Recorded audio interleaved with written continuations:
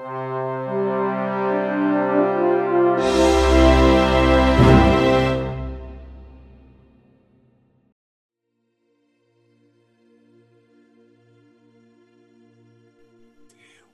to the Astra podcast. Today we have with us Professor Nicolas Weill-Parot, who has been a researcher on the history of science, particularly in the medieval West. He is a professor at l'École pratique des hautes études, and he has been researching a lot of subjects related to the history of astrology, magic, talismans. And welcome, Professor. Welcome. So, could you tell us a little bit about your work and how it relates to the history of astrology, where it intercepts this area? Well, when I was younger, I wrote a doctoral thesis on astral magic. That is astrological talismans. So that was the door to this discipline of astrology. I mean, I was not specifically working on astrology, but on astral magic. Then my main field of research was the confrontation between science and magic, because this was the main problem raised by the issue of astrological talismans. And now I am mostly working on physical science, physics, so less in astrology. So, I mean, this is difference between my works and the work of scholars as David Just or Jean-Patrice Boudet, who are more focused on astrology, astrological techniques. Okay. So, but anyway, when you study astral magic, it has this, it intercepts with astrology. Even though your focus is not specifically astrology, the manufacturing of talismans is closely related, as far as I can understand, it's closely related to the choice of specific dates or specific configurations that would favor the talisman that was being manufactured.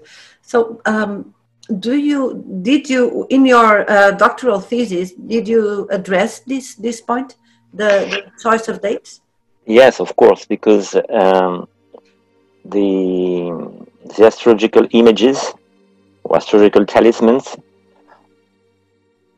what we call the scientia imaginum, the science of images, is generally located under this part of astrology which is called the elections. Yes. Yes. So naturally, we can say that the science of astrological talismans is part of astrology. Is a subpart, is a subdivision of the science of elections. But of course, it's partly astrological and partly magical. Partly magical. I don't know, given the importance of astrological thought in pre-modern times, I don't know how much we can separate for someone who was at that time manufacturing a talisman. This would come, I think, naturally, like manufacturing the talisman physically and then thinking of the specific day to I don't know, to use the talisman or something. So it would be like, as you said, an election, electing or choosing the right date for an action, for doing something. In this case, a talisman. Yeah, please go on. No. You're perfectly right. In fact, there were in the Middle Ages some activities that were thought as depending from the astrological time. This is specifically the case of astrological images. But if you take another example, in alchemy, it is not the case. Mhm. Most of alchemists say that you can do the operation, whatever. Don't you have not to take into account the astrological time. So it's very specific. Is it The astrology was very important in my topic because I was my thesis was dealing with a specific kind of astrological talisman. These talismans, which were called astrological images with brackets, like the American do.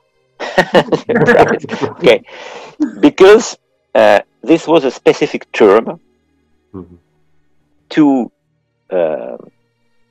build up an idea of a purely naturalistic talisman.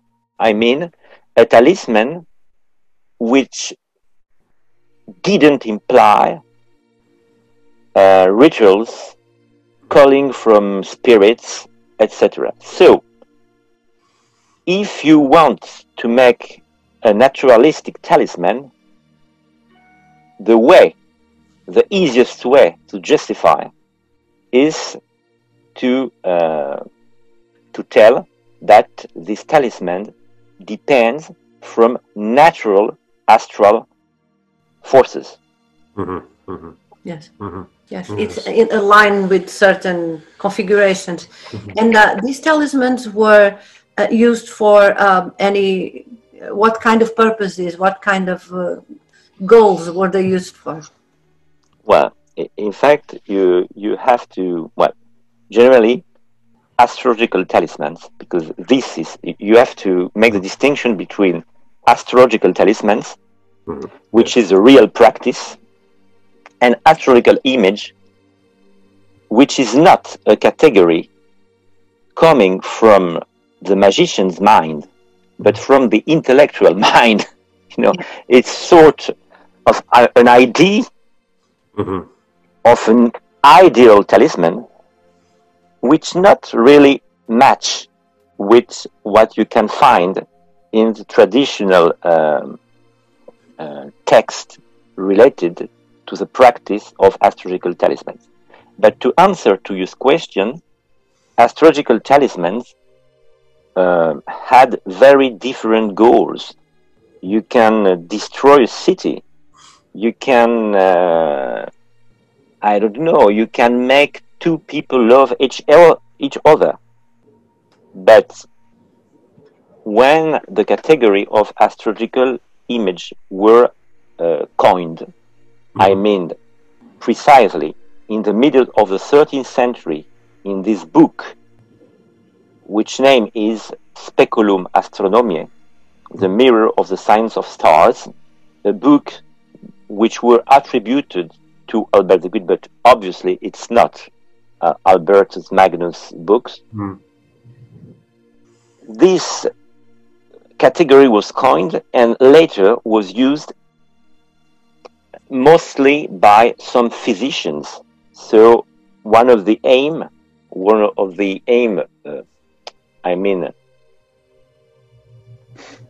an easy aim, an acceptable aim, was to cure some diseases. In particular, the seal of the lion, the seal with the figure of the sign of the lion, was used against kidney stones.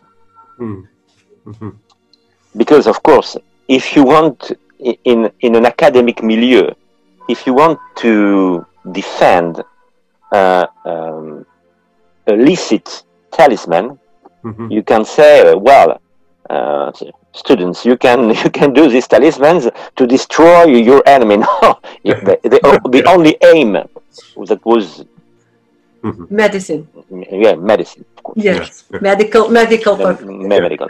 Yeah, medical was always a medical practices was always a way to safe way to present. Yes, but in fact, as I noticed, this was an empirical slightly used. I mean, scholastic medicine is very rational and it's a Galenic frame.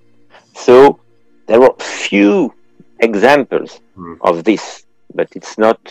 We cannot say that the scholastic medicine was magical. That's wrong. Yeah, Okay. yeah. Okay. And I was curious. Does this part of teaching of the images appears in the regular teaching of astrology at this time, if we can call it that? So, in the context of an academic, a university, would this be part of the curriculum, or would be something a little bit on the side? If you understand my question. In fact, the problem is, were there really an official teaching of astrology in the Middle Ages? That is another problem. In France, probably not. There was probably some specific lessons, extraordinary lessons on the Centiloquium of Pseudo-Ptolemy. But as Jean-Patrice Boudet has said, even the Collège of Maître Gervais was not really a college for astrologers. In Italy, the situation was probably quite different. I mean, probably astrology was more efficient in the curriculum. But anyway, no, I don't know. I don't think that there was a teaching on astrological talisman at university. Of course not. What I have found, it's the allusion to this practice is incidental in some treatises of astrology, but very incidental, or in the works by physicians, also very, I mean, punctual. I don't know the term in English. Very occasional. Occasional, very occasional. You can find the first, as far as I know, the first physician who did mention this seal of lion was Arnald of Villanova at the beginning of the 14th century. And we know that he made use of this specific talisman to cure Pope Boniface VIII from his kidney ache. And in his treatises, there are few allusions, and it's very specific. I mean, he used an hermetic text, but he gives an explanation, he suggests an explanation which is purely naturalistic. So it's explanation by the concept of specific form and occult property. We will tell about this if you want, but it's you know, this is very important because these few examples of use of astrological talismans don't lead us to the conclusion that medicine was irrational or magic, but just the contrary, that there were very few, and when they were here, they were encapsulated in a conceptual and rationalistic frame, very strong. Okay. Yeah, Yes. that is very interesting. It's a bit like astrology, what we study from pre-modern astrology.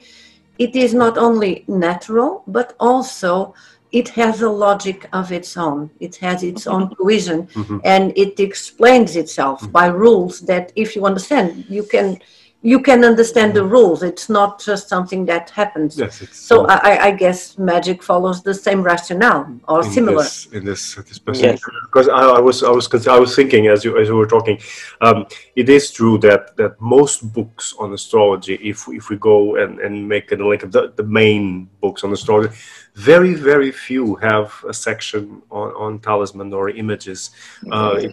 usually it's outside. It's a special book. It's a subject on its own. So yeah. Yes. So the teaching would more or less follow, I would think, the same structure. You can imagine that astrology was not, of course, was not condemned in the Middle Ages, but there were three things an astrologer couldn't do if he didn't want to have some trouble with the church. Yeah. If you want to live for an old age. You see, of course, the freedom of will, the omnipotence of God, and the third one was the mixing astrology and necromancy practice. So, if an astrologer wants to have an authority, seem serious, it was a bit dangerous to speak of this practice, which were magics, because it's not the problem of astrology. Astrology mainly aims to predict the future or to find hidden things. But this is different. The talismans are not predictive talismans. They are. It's action. It's to cure, to destroy. Yes. So it's different category. It's not astrology. In fact, it's outside the aim, the general aim of astrology. So why an astrologer would take this risk for something which was outside his own field? Yes. Yeah, because it would be very serious. It would be a very serious accusation. One thing I remember is that when some books talk about the four main branches of astrology: revolutions of the year, nativities, interrogations or questions, and elections, and then sometimes they separate within elections. They really completely separate the talismans as something else. Yes. And this is probably which is part of elections, as you said, but a separate part of elections. Even it's put apart. It's quite interesting.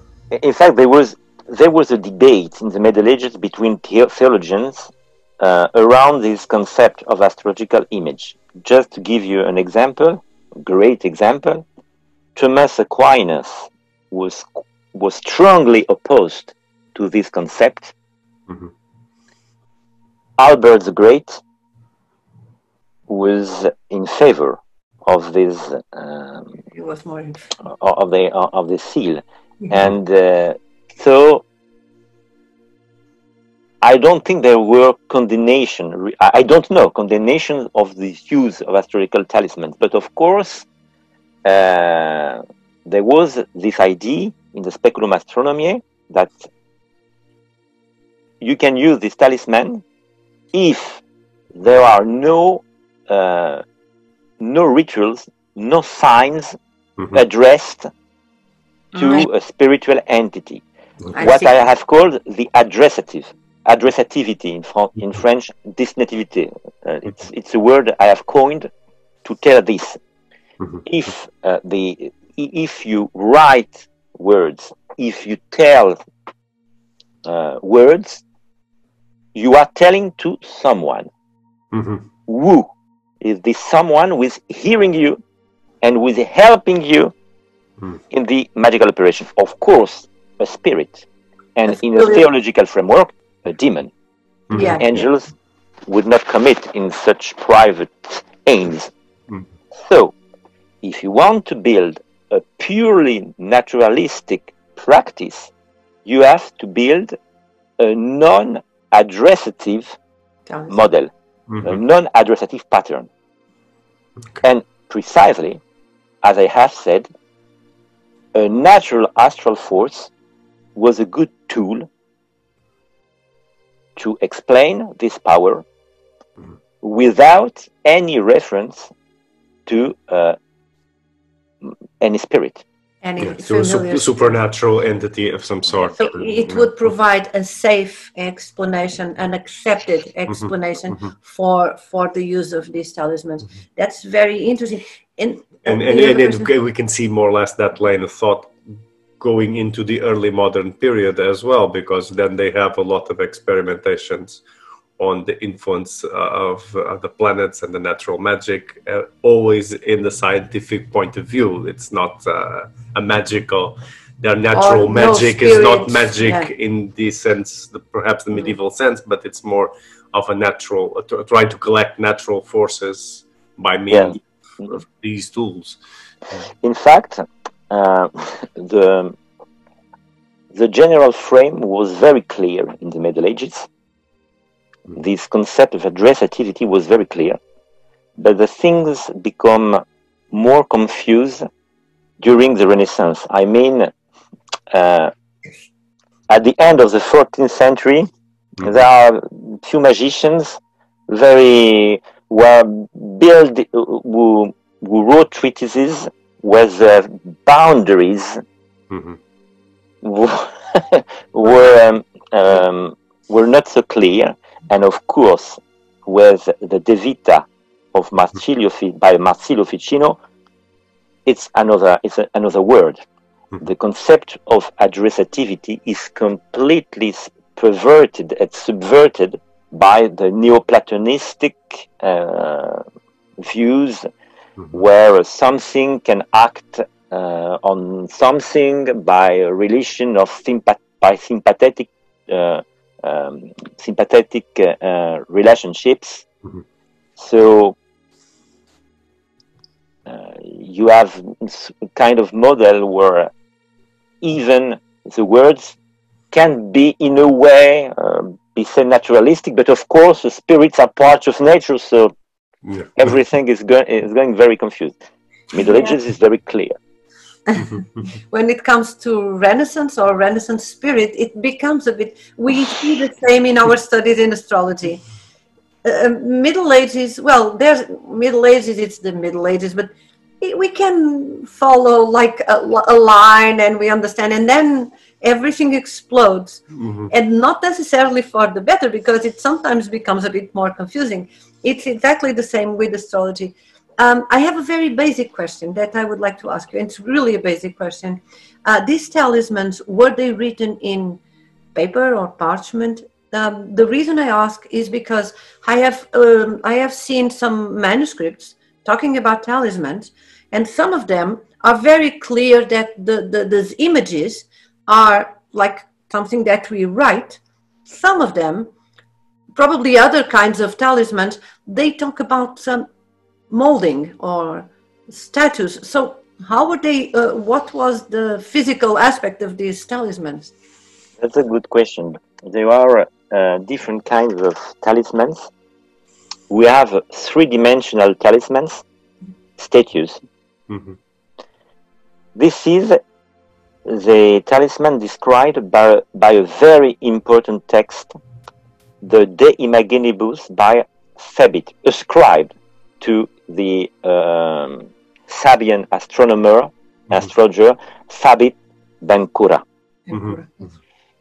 This text is very important because it's the only text that the author of the Speculum Astronomiae can find to exemplify his ideal category of a talisman without any rituals. You see? He say there are basically the Speculum Astronomiae say we have three kinds of images: abominable, that is hermetic images; detestable, this is Solomonic images; and astrological images. Purely astrological. They only take their power from the stars. And the only text he can find to exemplify this category, which is a category which was born in his own mind, is the De Imaginibus by ascribed to Thabit Ben Qura. But sometimes in this line there are some problem, but it's not a problem, so it's a purely intellectual category. In this text, which is described, are not seals. There are statues, molded. Yes, you're right. If you want to make two people love each other, you represent a man and a woman. You put them together.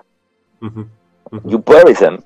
So it's talisman, three-dimensional. If you want to repel scorpions, you make a statue of the scorpions. That is, you represent the goal, the aim. Okay, this is the first kind. But there are another kind of talismans which are used in medicine that are seals of gold or another metal. The example, the seal of lion, is to be impressed in July when the lion is in the sky, and it's different. It's the same. We can see that there are two different kind of astrological image but it's different. And as you noticed, in the seal of lion, it's not the aim which is represented, but the source, the alleged source of the power. So there's two kinds. Now, are there talisman written? That leads me to another question. What is a talisman? I would define, but it's a category. I choose to define. I choose this term. I am not alone. I think that Brian Copenhaver did the same use. A talisman, I would define every artificial object endowed with magical power. That's the difference between a talisman and an amulet. An amulet, we could say, but it's a choice, it's a lexical choice, that an amulet, it's a purely natural part of body, for instance, a piece of stone, natural in the amulets are not magic. They are marvelous, natural, wonderful natural powers. So, that would be. If you accept this definition, you have the right not to discuss this category, but we can see in Solomonic magic, for instance, some drawings which obviously can be seen as kind of talismans in this way, because it's an artificial object or drawing with power. I don't know if I really answer your question, but you see that in this direction you can see different kinds. So three-dimensional, seals, and maybe only writing, but it's not really the tradition I have seen. Only writing, in general, in the astrological talisman I have seen, it's not real the case. Maybe there are some few examples, but the talisman I have seen are statuettes, figures, three-dimensional figures, and seals. Yes, you did answer my question, and you did also raise other questions. This is a good answer. The answer that gives another question. But this is a field that we could just go on forever.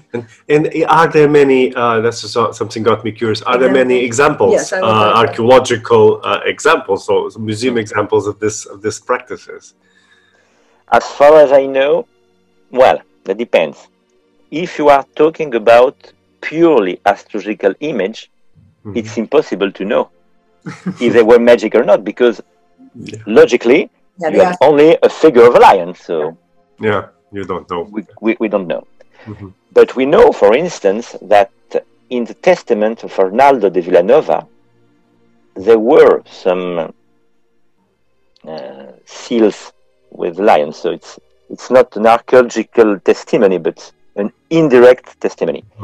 In fact, what we know now, there are some astrological seals, but not astrological images. Astrological seals with inscriptions, so they are not theologically, they are not astrological seals, deriving from a text, a magical text wrongly ascribed to Arnaldo Villanova, the De Sigilis, a text probably from the 15th century, which was used by Agrippa of Nettesheim. And we know two talismans, but they probably were probably made in the 16th century. Mm-hmm. I don't know if someone has discovered a talisman, astrological talisman in the Middle Ages. I don't know. Okay. Yes. And I'm still curious about the usages, the different usages. What was, if you can remember, the more curious or interesting or strange purpose that you found in this talisman?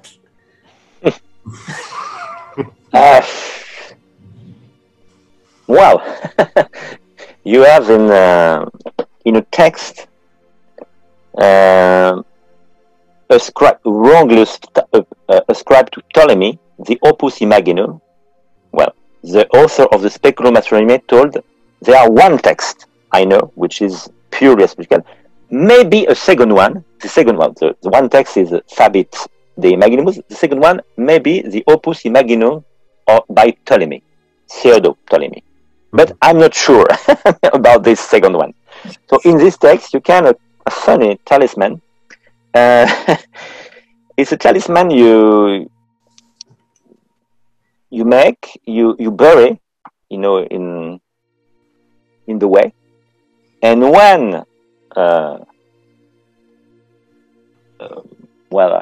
maybe when a lady comes, she will she will leave all her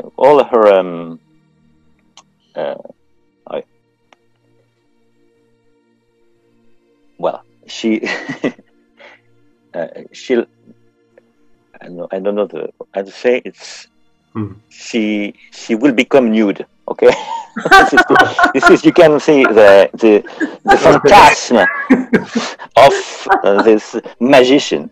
So it was buried in the away, yes. And whenever a woman would go by, she would be. Okay, that's a very interesting talisman.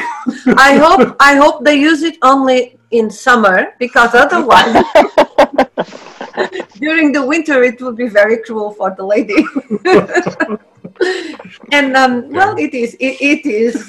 I would like to test that one. Is there also a feminine version for men? Well, I remember I asked. Yeah, I'm not sure. So you can cut this if it's wrong, because I'm not sure. But I wonder if Jean-Patrice Boudet didn't find something about an Arabic version and Latin version. In the Latin version, it was an heterosexual talisman. In Arabic version, a homosexual talisman. Very modern. You can find it. Okay, so multi-use then. Multi-use, yes, very good.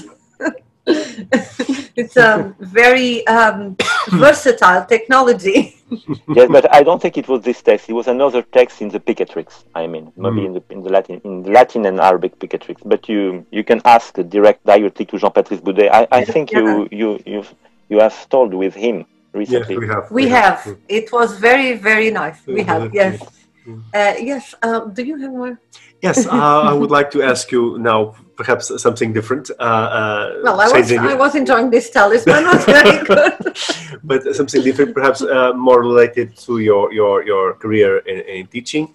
How do you see, this is a question that we've been asking a lot, but how do you, as an historian of science, how do you see the role of the history of astrology and the importance of the history of astrology in the understanding of ancient science, medieval science? That's a big question. It's very important. Well, but the problem is how to define astrology. Generally, as Alain de Libera and others told, we can make the distinction between the astral influence, I mean the etiological side of astrology, the idea that the stars, the planets, the spheres have an influence on Earth, which is obviously a premise that almost all medieval philosophers and theologians share. And the second, but astrology means something else. It means the capacity of human being to read in the stars the signs of hidden or future things. And if many, almost all the medieval authors would admit the etiological part, that the idea that, but it's not astrology, the idea of the influence. They are not all fond of astrology. If you see, for instance, Thomas Aquinas, of course, Thomas Aquinas, it's very important, this idea of the influence of the spheres. But he's not very interested by astrology. There's a difference between Thomas Aquinas and his friend and master Albert the Great, for instance. Recently, a young searcher, which was my PhD candidate, Maria Sorokina, wrote a very long PhD, more than 1,000 pages, on the debate among theologians concerning the celestial influence. Well, that would be very interesting. Is it published? The book will be published in Brepols in, I hope, in autumn. Oh, good. I hope. It's a very important book. Yeah. And she convincingly argued that the issue of astral influence was a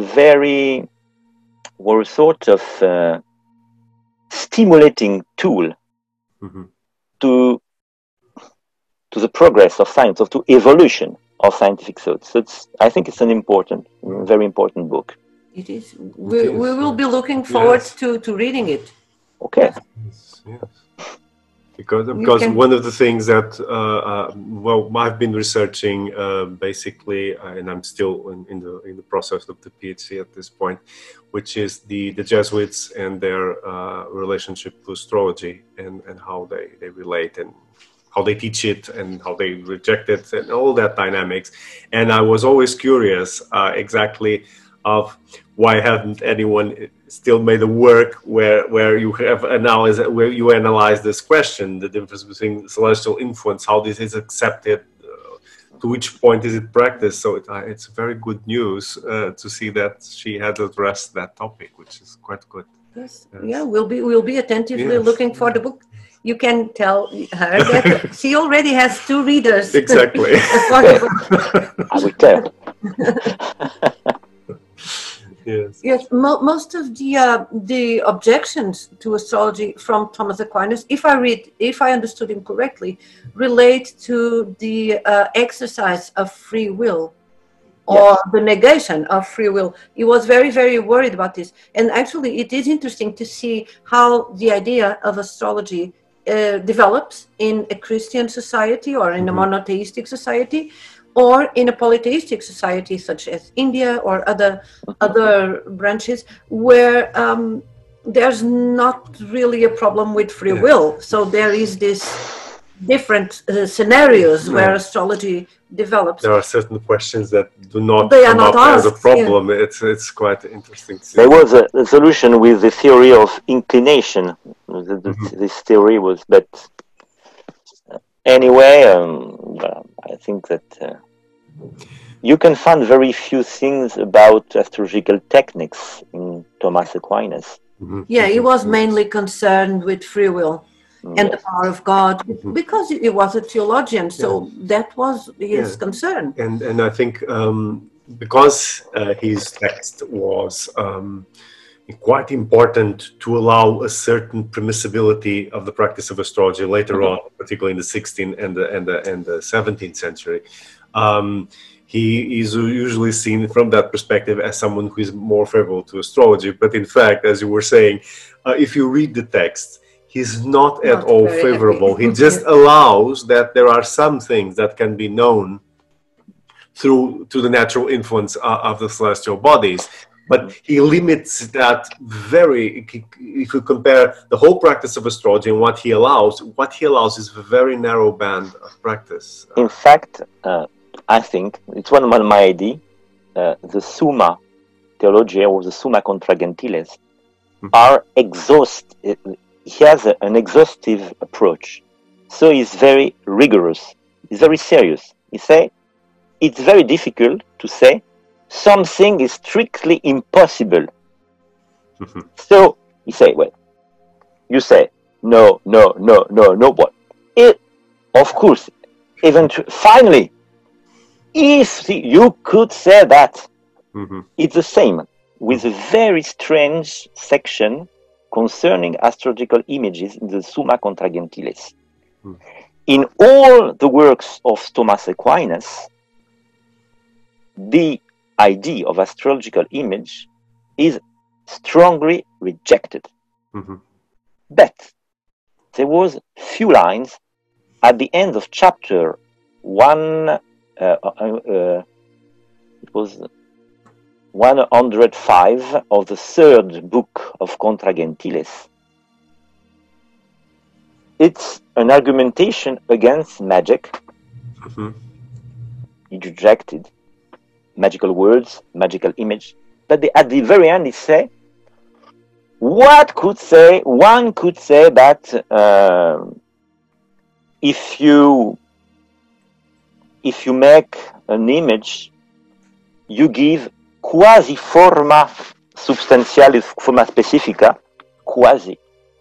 And so this image would have this power, but if you add some writing, some rituals, it's not natural. Of course, the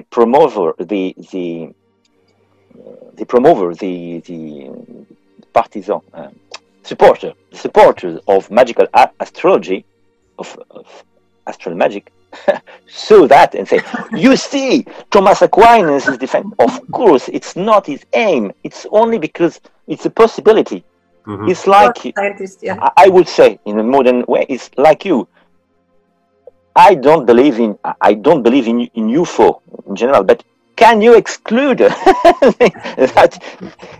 Make the demonstration that the book I see, it's not a UFO. Can you demonstrate? Of course, if you have all the possibility, we'll say, well, eventually you can say it's this kind of idea. You are trying to be very rigorous. Yes, and the strange thing that Silvestri de Ferrara, which is the Dominican commentator of the Summa Contra Gentiles, but in the 15th century, interprets these lines by Thomas Aquinas like a real concession in favor of astrological images. But I think I am more Dominican than the Dominicans, because I think it was not the main idea of Thomas Aquinas.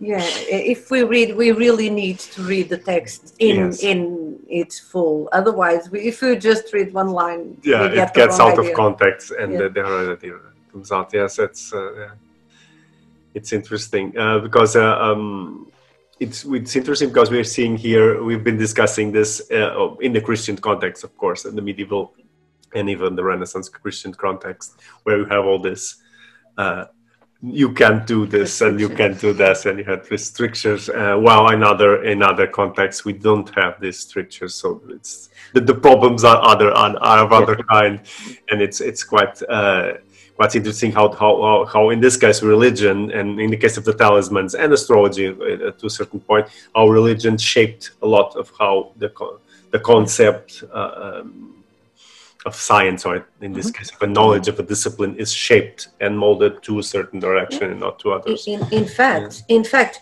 most of the and correct me if I'm wrong, but most of the objections in Europe in Christianity are it's not about whether astrology works or not in itself. It's whether astrology is licit or illicit. If we can do it from the perspective of religion, is it licit to do it or not? Then when we come to a later time like Pico de la Mirandola and other people, they would object if it really works. It's a different way. When we go to another civilization like India, they don't worry about that. They just practice it in a different mindset. Probably, but you're partly right, I would say, for Middle Ages, but I don't know, because the theologians argue also from a philosophical point of view. Oh, I see. That means that they try to understand if really stars can have power on human mind, so it's not only licit or illicit, it's also the capacity of the power of a star, because a hierarchy of powers, human soul are stronger than an influence. So it's not only a question of licit or illicit. They would say that it's like in astrological images. If these talismans are scientifically grounded, have a scientific basis, therefore they are licit. If there are no scientific basis, they are illicit. And of course, there is an example before Pico de la Mirandola is Nicolas in the 14th century. His Quaestio contra Divinatores is an argumentation built on essentially scientifically, natural philosophical arguments, more than theological. Is from a philosophical point of view, he says that astrology is wrong scientifically, that it does not match with the Aristotelian principles, and he criticized one of the concessions of Thomas Aquinas. Thomas Aquinas told that, but it was even in this kind of concession at the end of a question in Thomas Aquinas say, of course, astrology doesn't work. You cannot make prediction of individual human beings. But when there are crowds, the crowd, most of people doesn't follow their rational thought. They follow their passions. So statistically, astrology is right because people live like animals, And this point is criticized by Nicolas because they say, no,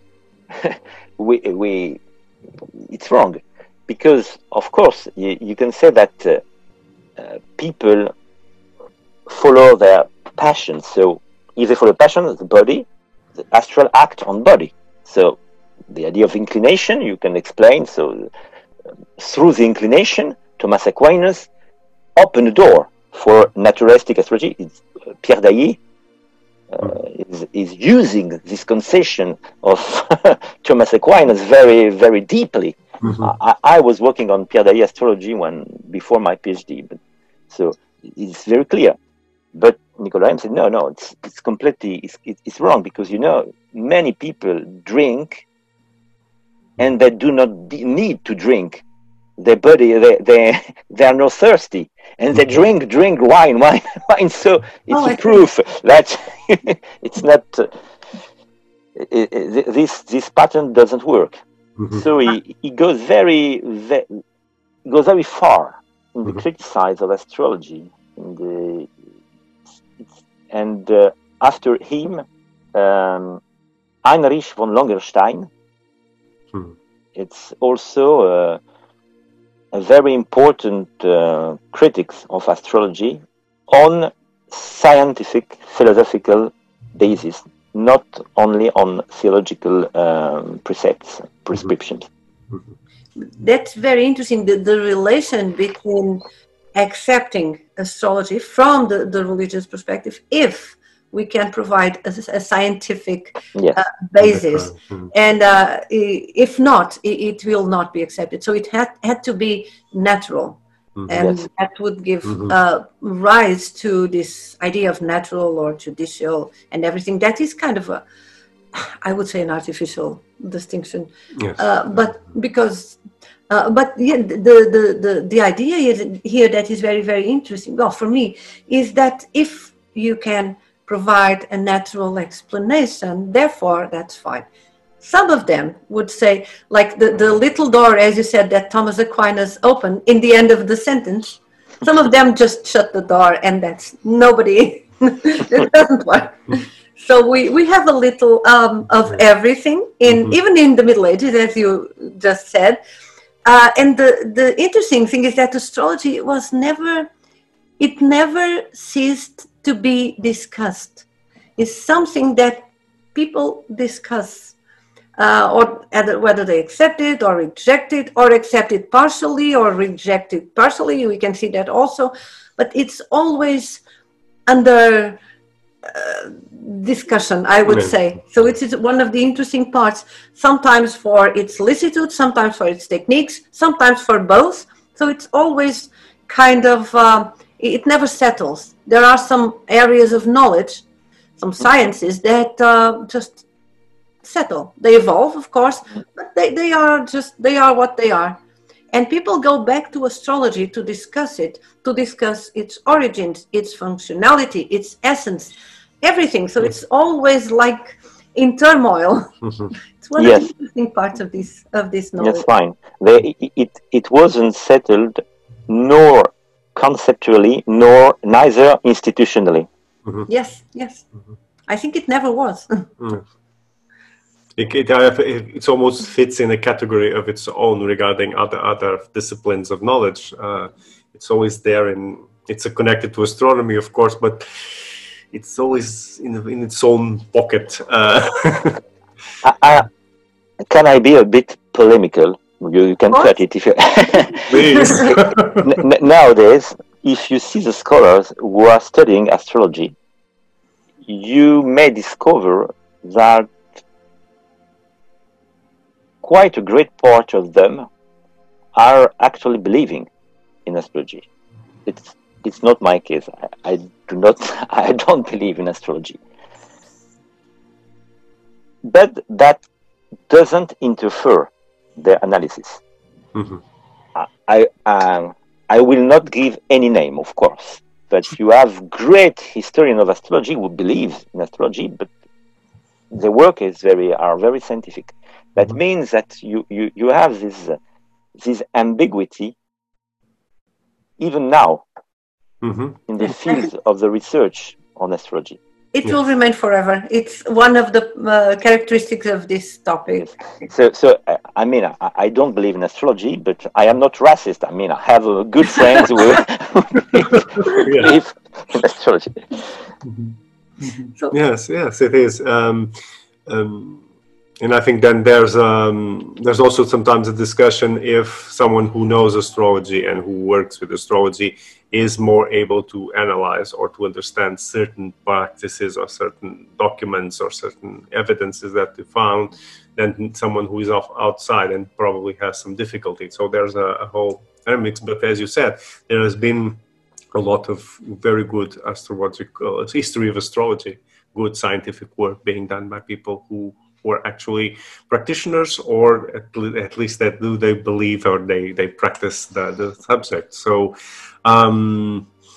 it is always a way, I think, when we slipped into academia, to do a proper scientific historical analysis, objective historical analysis. In this case, people have to have critical thought, to produce whatever they do, to produce proper science. And it is an interesting clash between beliefs, ways of seeing the world. Yes, I would say, as people know how to wear different hats. Yes. In academia, we use the hat of academics. In the other part, we use. I also have a joke about this normally, because I say, if the person is a scholar and practices astrology, well, that's fine. If a person is a scholar of the story of cannibalism, and secretly, that would be much more. Yes. That would be a problem. I have no friends cannibals. No friends. No. I think some topics are more safe than others to practice. No, I always have this joke because people tell about this. People talk about this. Some academics that actually practice, and I also heard this about alchemy. For instance, some people who study the history of alchemy and practice, or the history of magic and are also practitioners. Well, but with the salary of an academic, it's very hard to be alchemist, because yes. Unless you actually found something valuable. Unless you can turn things into that would be fine. no more grants, no more. Really fine. But I think I always say, well, that's relatively innocent. If we go to the history of cannibalism, then we have to be worried about that. Yeah, but it is interesting to see in the way that the discipline of the history of astrology has progressed, that we have, I would say, for the most part of the 20th century, people trying to talk about the history of astrology, but doing an incredible effort to convince others that they don't really believe in it. And they need to do it. And there's this detachment that you see constantly in text, especially the older ones.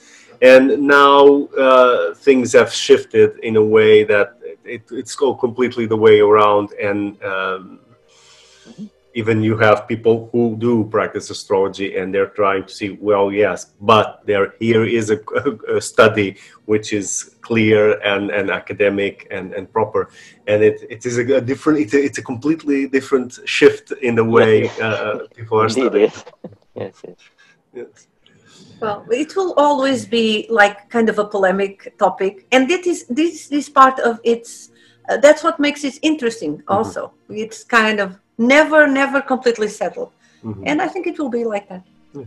So, well, I think we covered a lot of very topics, interesting. Exactly. I can find something, because the question you asked about the lady or man who become nude. Yes, I can find the just wait.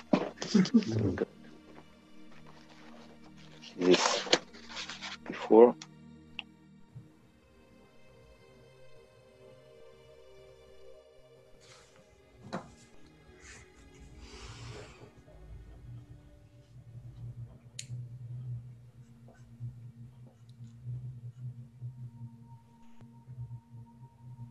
Oh no, I did a mistake. It's a man who becomes nude. Oh, so this is very interesting for a lot of public. It's probably my phantasm, but what's not the phantasm of the book, because the idea is, yes, it's a man. So no nude ladies, only nude men. Nude men, yes. Okay. Maybe we could find an image of the talisman and show it. Reverse engineering. It's in the second decan of the sign of Scorpio. Oh. You make an image of the nude man. You bury it in the middle of the way. And when a male person, a man, will come, It will become nude. he will become nude. So when they say in the second decan of Scorpio, it's probably when the moon is in the second decan of Scorpio. It's very. I have the text here. I have just a summary of because I quote this text in a little book, so I have not. I can manage to find the source, but I have to make some investigation in my library, so it's a bit long. But yes. Well, we can try this year because we live in a very busy street, and we can see if it works. And now it's summer, so it's okay. Exactly. It's okay. That's fine. Okay. Well, Professor, thank you very much. It was a lovely conversation, very interesting topics that we got here, and a lot of interesting ideas and thoughts about all these studies and how they can go, and all the different perspectives that clash, and we have to be aware of when studying the topic. We hope to see you at some other times, perhaps to discuss a little bit more these curious and strange examples of the past, and talismans and images. And thank you for your questions. Anyway, and it was a pleasure to have you as our guest. So thank you, and we may see each other again very soon. Thank you. Okay. Thank you.